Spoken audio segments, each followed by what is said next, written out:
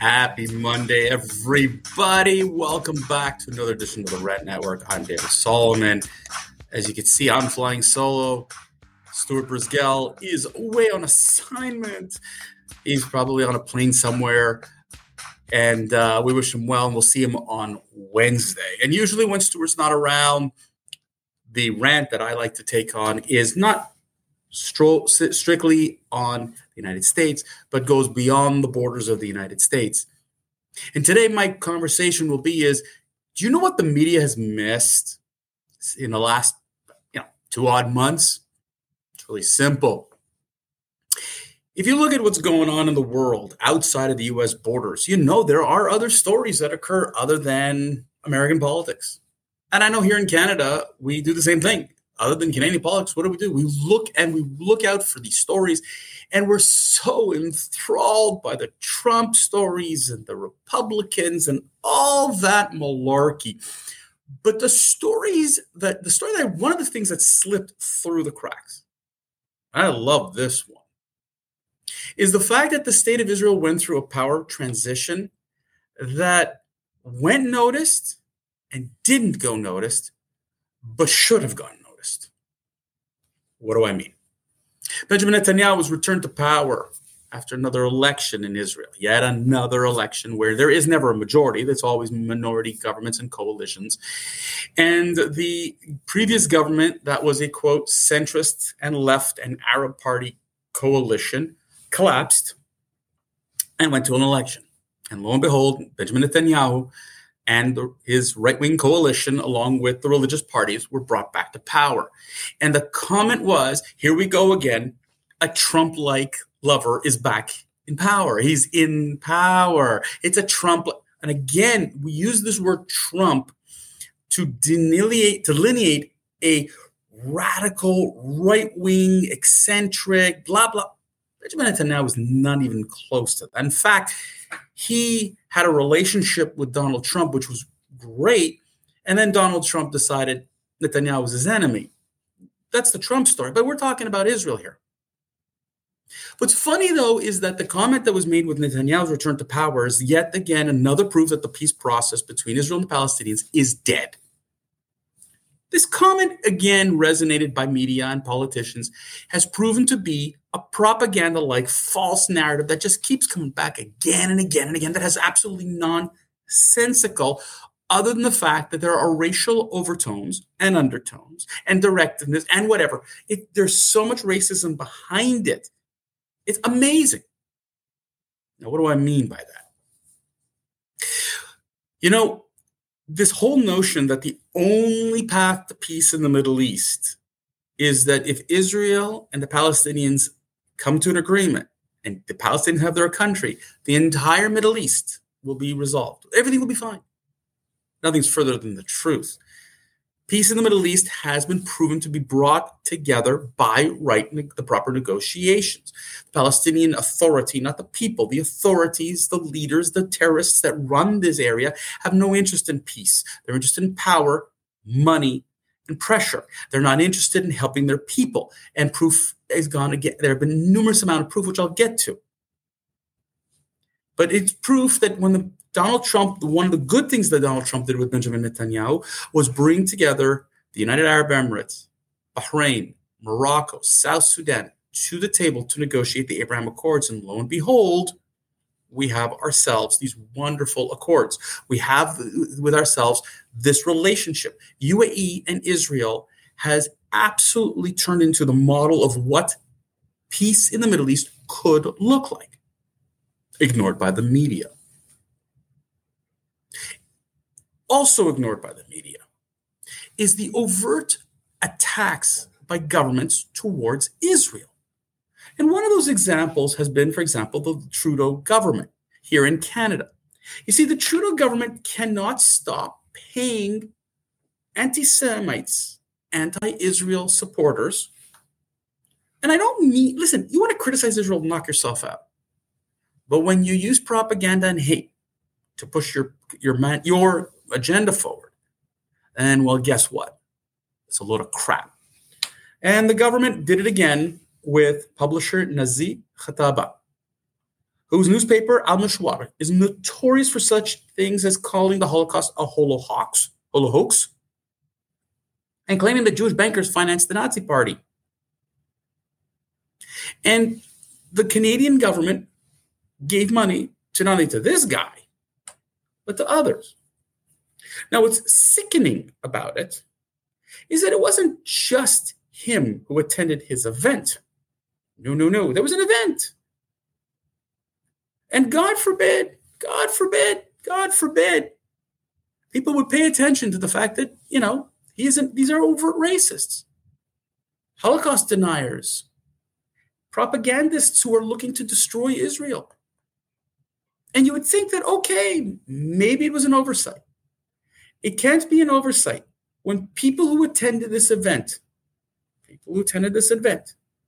included Green Party leader Elizabeth May, NDP's Nikki Ashton, Conservative MP Larry Brock, others who attended this event, members of government including Omar Al-Habra. They loved it. If you look at the picture, they're all wearing Palestinian scarves. Now, I have no problem with a Palestinian state. I've said this numerous times.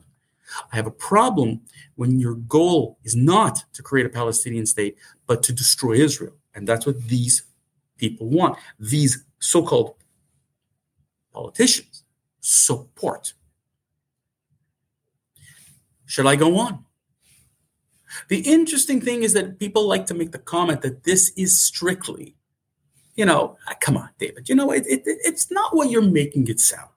There is no global attack on Israel. Really? Let's take the United Nations, for example, the body that I like to call the useless body. In December of 2022 alone, 2022 alone, the United Nations was the most criticized body by far. 15 resolutions were tabled against Israel. 13 were tabled against the rest of the world. That includes Russia, China, North Korea, Iran, and so on. Amazing to think that Israel gets 15 while the Russians have invaded Ukraine, decimated, war crimes, you name it, and the entire 192 other country bodies that are there got a total of 13 resolutions against them. This isn't a one-time effect. This is a normal. This is normal at the United Nations. Now, you would say, okay, there are a bunch of rogue states. Come on, David, leave it alone. But that's not it at all. Navi Pillay, who is heading, she's one of the heads in the United Nations, in the human relations and in human affairs. She said, quote, "The government of Israel really resents a comparison between apartheid South Africa and Israel, but apartheid has now been declared a crime against humanity in the Roman statute, and it means that enforcing the forced segregation of people on racial lines, and that is happening in Israel. It is a blatant lie. It is a blatant lie. Israelis and Arabs are not divided on racial lines. The opposite. If that were true, then chief justices would not be Arabs. There are Supreme Court Arab justices. That the chief medical officer in Israel would not be an Arab, but he is, amongst other things. In apartheid state, one race has no freedoms, no rights. But in this case, the Arabs in Israel vote, sat in government, and are able to have daily lives as normal as Israelis. They are Israelis. Yosef Haddad, an Arab-Israeli advocate, activist, has gone worldwide to promote the fact that these type of anti-Israel remarks are false, that Israel is furthest from an apartheid state. It makes no sense. Let's take another head of the United Nations, Christopher Sidoti writes, accusations of anti-Semitism are thrown around like rice at a wedding. Let's deflect the truth. Here's another one. Milun Khutari, another head in the United Nations. We're very disheartened by the social media that is controlled largely by whether it is the Jewish lobby or it is specific NGOs. A lot of money is being thrown into trying to discredit us. Really? So what do we got here, folks? The Human Rights Council and the United Nations, governments, politicians, all looking to discredit Israel. You know, it's funny. If you ever look at the history of the Northern Ireland, when in 1919 the British ruled Northern Ireland, the Irish Republican Army, or the IRA, tried to use terrorism to get rid of the British. And it took decades of fighting before finally Sinn Féin, their political arm, turned to the IRA and said, can't continue doing this. If we don't lay down our arms, we will not achieve our goal of an independent state. And that is exactly what happened. Overnight, when the IRA laid down their arms, negotiations began. And almost instantaneously was there a resolution. The so-called Good Friday Agreement was signed almost a year, almost 2 years, 2 years from the day they laid down their arms. There was an agreement and a vote for the Irish Republic and the Northern Ireland. Agreement that created a new Northern Assembly with equal say among Unionists and Nationalists. Because the end game, the goal here was an independent state. To get rid of the British, yes, be independent. The Palestinian Authority has been told, you don't have to lay down your arms. World governments are supporting you. Continue your fight. Illegal firing of missiles from Gaza into Israel, that's okay. We support it.